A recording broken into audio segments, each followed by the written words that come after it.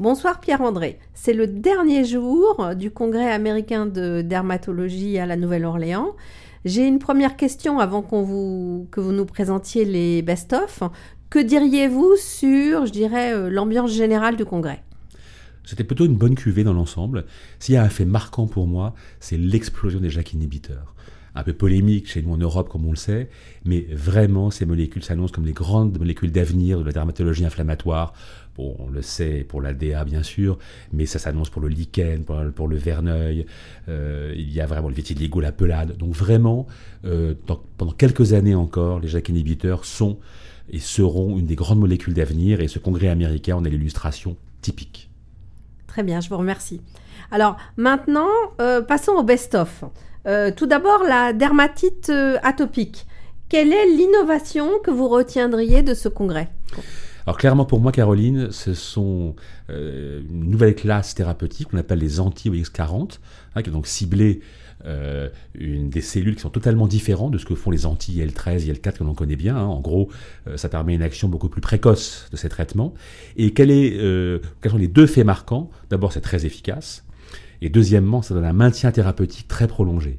Dans l'étude que j'ai sélectionnée, par exemple, il y a un arrêt à la 36e semaine et jusqu'à la 56e semaine, on garde les patients dans l'étude et on constate que le résultat se maintient dans quasiment tous les cas. Autrement dit, on a une grande rémanence qui n'a jamais été connue jusqu'à présent pour tous les traitements disponibles. Les JAK inhibiteurs, par exemple, donnent une récidive à leur arrêt en quelques jours. Ici, 20 semaines, ça fait quand même entre 4 et 5 mois de maintien thérapeutique. On peut donc espérer à l'avenir des traitements qui peut-être nécessiteront 2 à 3 injections annuelles. Alors c'est un peu tôt, Caroline, bien sûr, puisque c'est l'étude de phase 2. Mais vraiment, si ça se confirme, c'est une innovation majeure dans le traitement de l'ADA. Maintenant, quelle est l'étude du congrès qui va changer vos pratiques ?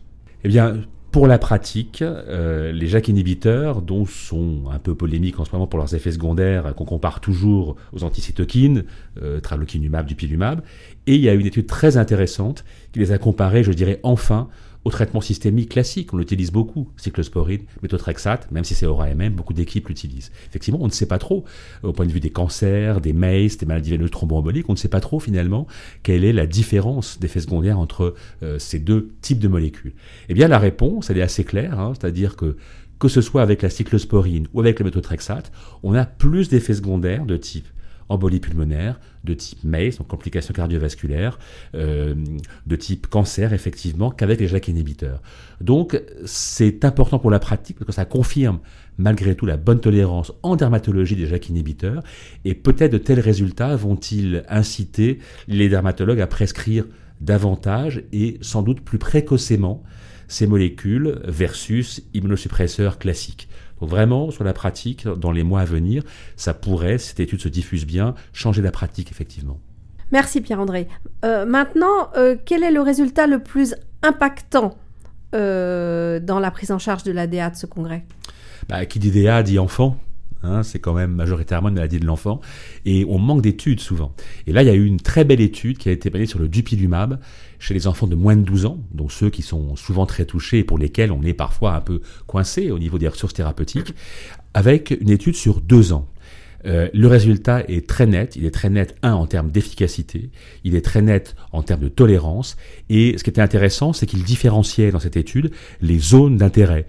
Tête et cou, membre inférieur, supérieur, tronc. Et pour chacune de ces études, si on compare aux traitements qui sont souvent utilisés en pédiatrie, la cyclosporine encore une fois, le résultat, la différence est très nette, avec un très bon maintien à 2 ans. Et ça a un impact fort, parce que ça va probablement inciter beaucoup plus les dermatologues, notamment les dermatopédiatres, à proposer le dupilumab à leurs jeunes patients, et à leur famille, bien sûr, alors qu'il y avait des blocages souvent parce que c'est un traitement injectable. Et sans doute va-t-il falloir apprendre à dépasser un peu cette crainte, car de tels résultats, tellement impressionnants, tellement maintenus, vont sans doute positionner le dupilumab en première ligne, sans doute pour le traitement de ces formes pédiatriques. Donc oui, ça, c'est clairement impactant pour l'avenir de l'ADA. Passons maintenant au psoriasis. Me semble-t-il, il y a eu pas mal de données intéressantes. Quelle est l'innovation que vous retiendriez ? Je pense que le plus innovant, c'est vraiment l'arrivée du deucravacitinib dans le champ thérapeutique du psoriasis. Je rappelle, c'est une petite molécule orale qui est un anti-TYK2, donc JAK inhibiteur en théorie, mais en fait un peu à part, donc avec beaucoup moins d'effets secondaires et une très bonne tolérance. Et l'étude qui a été présentée et qui est vraiment innovante, c'est versus apremilast, un autre grand traitement oral du psoriasis. On manque de traitements oraux, hein. On sait bien que les grands traitements actuellement sont des traitements injectables, et c'est ça qui est très innovant, c'est qu'on nous donne enfin une molécule orale qui est efficace. Alors, on n'atteint pas totalement les niveaux des biologiques. On a par exemple, à la 16e semaine, un PASI 75 qui est un peu au-dessus de 50%, ensuite qui augmente un petit peu d'ailleurs avec le temps. Mais le fait important, c'est que à chaque fois, quel que soit le endpoint qui est choisi, il surclasse l'apremilast. Et donc, le deucravacitinib s'annonce vraiment à l'avenir comme étant une molécule orale extrêmement prometteuse dans le traitement oral enfin du psoriasis. Quelle étude va changer vos pratiques ? Alors, il y a une étude très intéressante sur des biologiques cette fois-ci, sur le passage de l'ustekinumab, qui est une vieille molécule qui est bien connue par les dermatologues, qui est solide et qui fonctionne bien, vers le risankizumab, qui lui est un anti-L23. Je rappelle que l'ustekinumab, c'est anti-IL12, anti-L23. Et cette étude a regardé ce passage sur la qualité de vie et les zones difficiles à traiter. Le cuir chevelu, les paumes et les plantes, et la région génitale, ce qui sont toujours les zones très difficiles. Et ce qui est important dans cette étude, alors elle est un peu prolongée, il y a beaucoup de données qui pourront se voir après plus précisément. Mais en tout cas, le point majeur, c'est qu'il y a une amélioration sur risankizumab des zones qui étaient résistantes sous ustekinumab. Autrement dit, on ne fait pas que maintenir, ce qu'on aurait pu craindre puisque c'est aussi un anti-L23 finalement, mais on améliore et dans certains cas, on peut avoir une rémission complète dans ces zones difficiles à traiter lors du passage sur risankizumab. Et ça va vraiment impacter nos pratiques et peut-être ces patients un peu difficiles nous aider, nous donner en tout cas des données très claires pour switcher ces patients de l'ustekinumab, même s'il avait un effet qui était tout à fait correct sur le reste du psoriasis, pour les passer sur risankizumab. On aura à la fois un maintien des bons résultats sur le psoriasis du corps classique et on regagnera de l'efficacité sur ces zones difficiles à traiter. Ça, c'est une notion qu'on n'avait pas encore et qui va probablement initier des changements thérapeutiques chez bien des dermatologues. Maintenant, quel est le résultat le plus impactant dans le psoriasis ? Alors, toujours pour les zones difficiles à traiter, tous les dermatologues savent que les patients qui ont une éteinte inguéale, par exemple, voient ces patients qui souffrent beaucoup parce que c'est très visible et ça entraîne une grande souffrance psychologique, parfois beaucoup plus que d'autres atteintes. Et il y a eu une étude qui était tirée d'un grand registre international, qui est l'étude PSOO, qui est connue et qui a déjà donné beaucoup de résultats. Et cette étude, donc en fait, a étudié des sous-groupes sur l'étude donc inguéale, cette étude qui est si impactante dans la vie des patients. Et enfin, il en ressort quelque chose de net, et ça c'est important parce que dans les études sur ces zones difficiles, cuir chevelu, paume et plantes, ongles, zones génitales, jusqu'à présent, on n'a rien qui nous donne une molécule supérieure aux autres et donc qui serait à privilégier. Pour la première fois, cette étude PSOO montre la supériorité des anti-L17 dans l'amélioration de la teinte inguéale. Alors, ils n'ont pas séparé, on ne peut pas dire qu'il y a un anti-L17 pour l'instant qui est supérieur aux autres. Mais là aussi, c'est donc très impactant, car enfin, on a peut-être une façon de traiter de façon plus efficace avec une classe médicamenteuse bien identifiée, les psoriasis inguéaux difficiles et surtout si difficiles à vivre. Très bien. Donc maintenant, passons aux autres dermatoses inflammatoires pour lesquelles il y a eu beaucoup d'actualité, je trouve. D'abord, quelle est l'innovation la plus importante dans ces dermatoses ? Oui, il y a beaucoup de choses. Encore une fois, les JAK inhibiteurs ont explosé. Alors, l'innovation importante, c'est lichen et JAK inhibiteurs, notamment le baricitinib. Le lichen plan, c'est une maladie difficile. Tous les dermatologues le savent, ça fait mal. Il y a une atteinte parfois qui peut toucher le corps entier, les muqueuses, qui est parfois invivable par les patients, et avec des solutions thérapeutiques qui sont extrêmement réduites.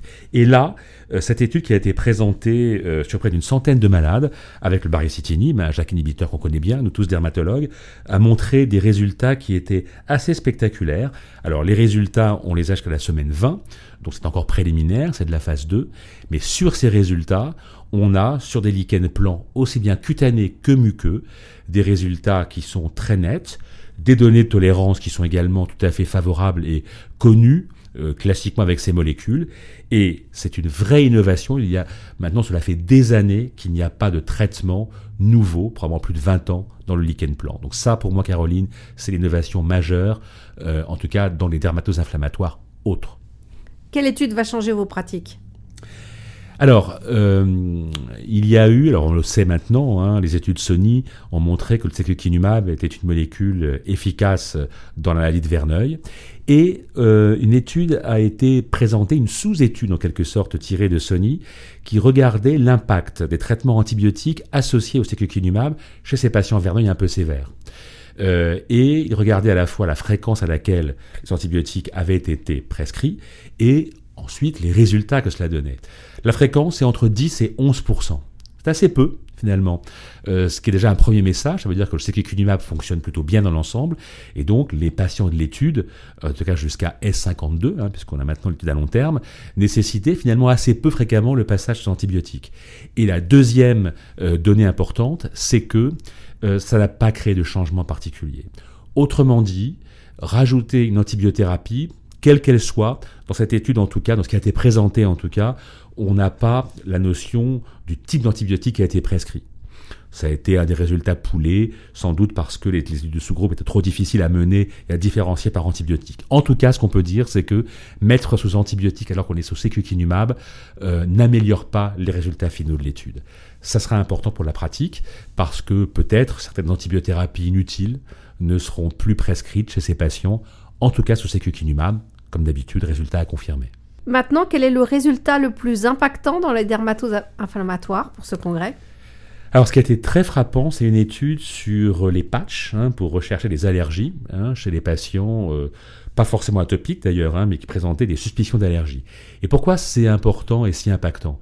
C'est parce que tous les dermatologues savent que, notamment chez leurs patients atopiques qui sont sous traitement, cela peut fausser bien sûr les résultats des patchs.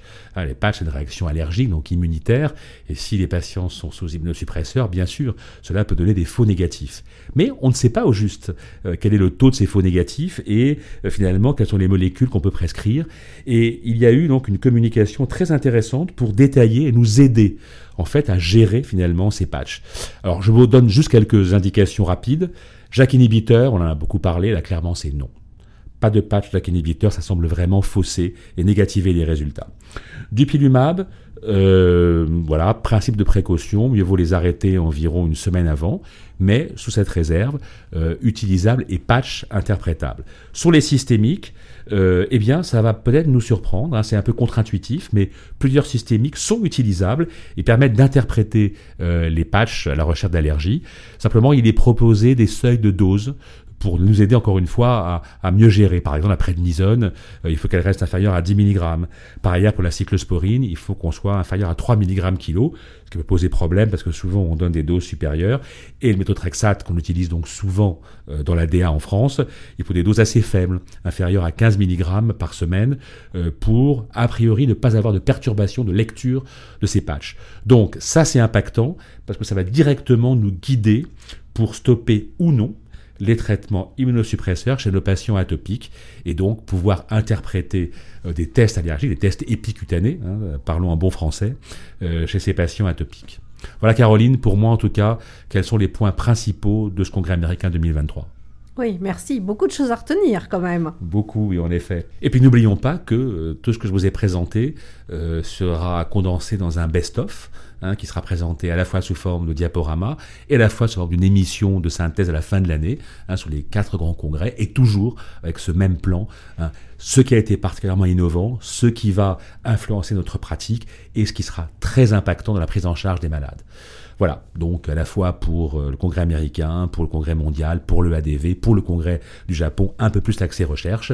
Voilà, j'espère que cela aura intéressé tous nos amis et à bientôt pour revoir plus détaillé sur les diapositives ces innovations sur le site Dermatoplanète. Merci Caroline, à très bientôt. Merci Pierre-André.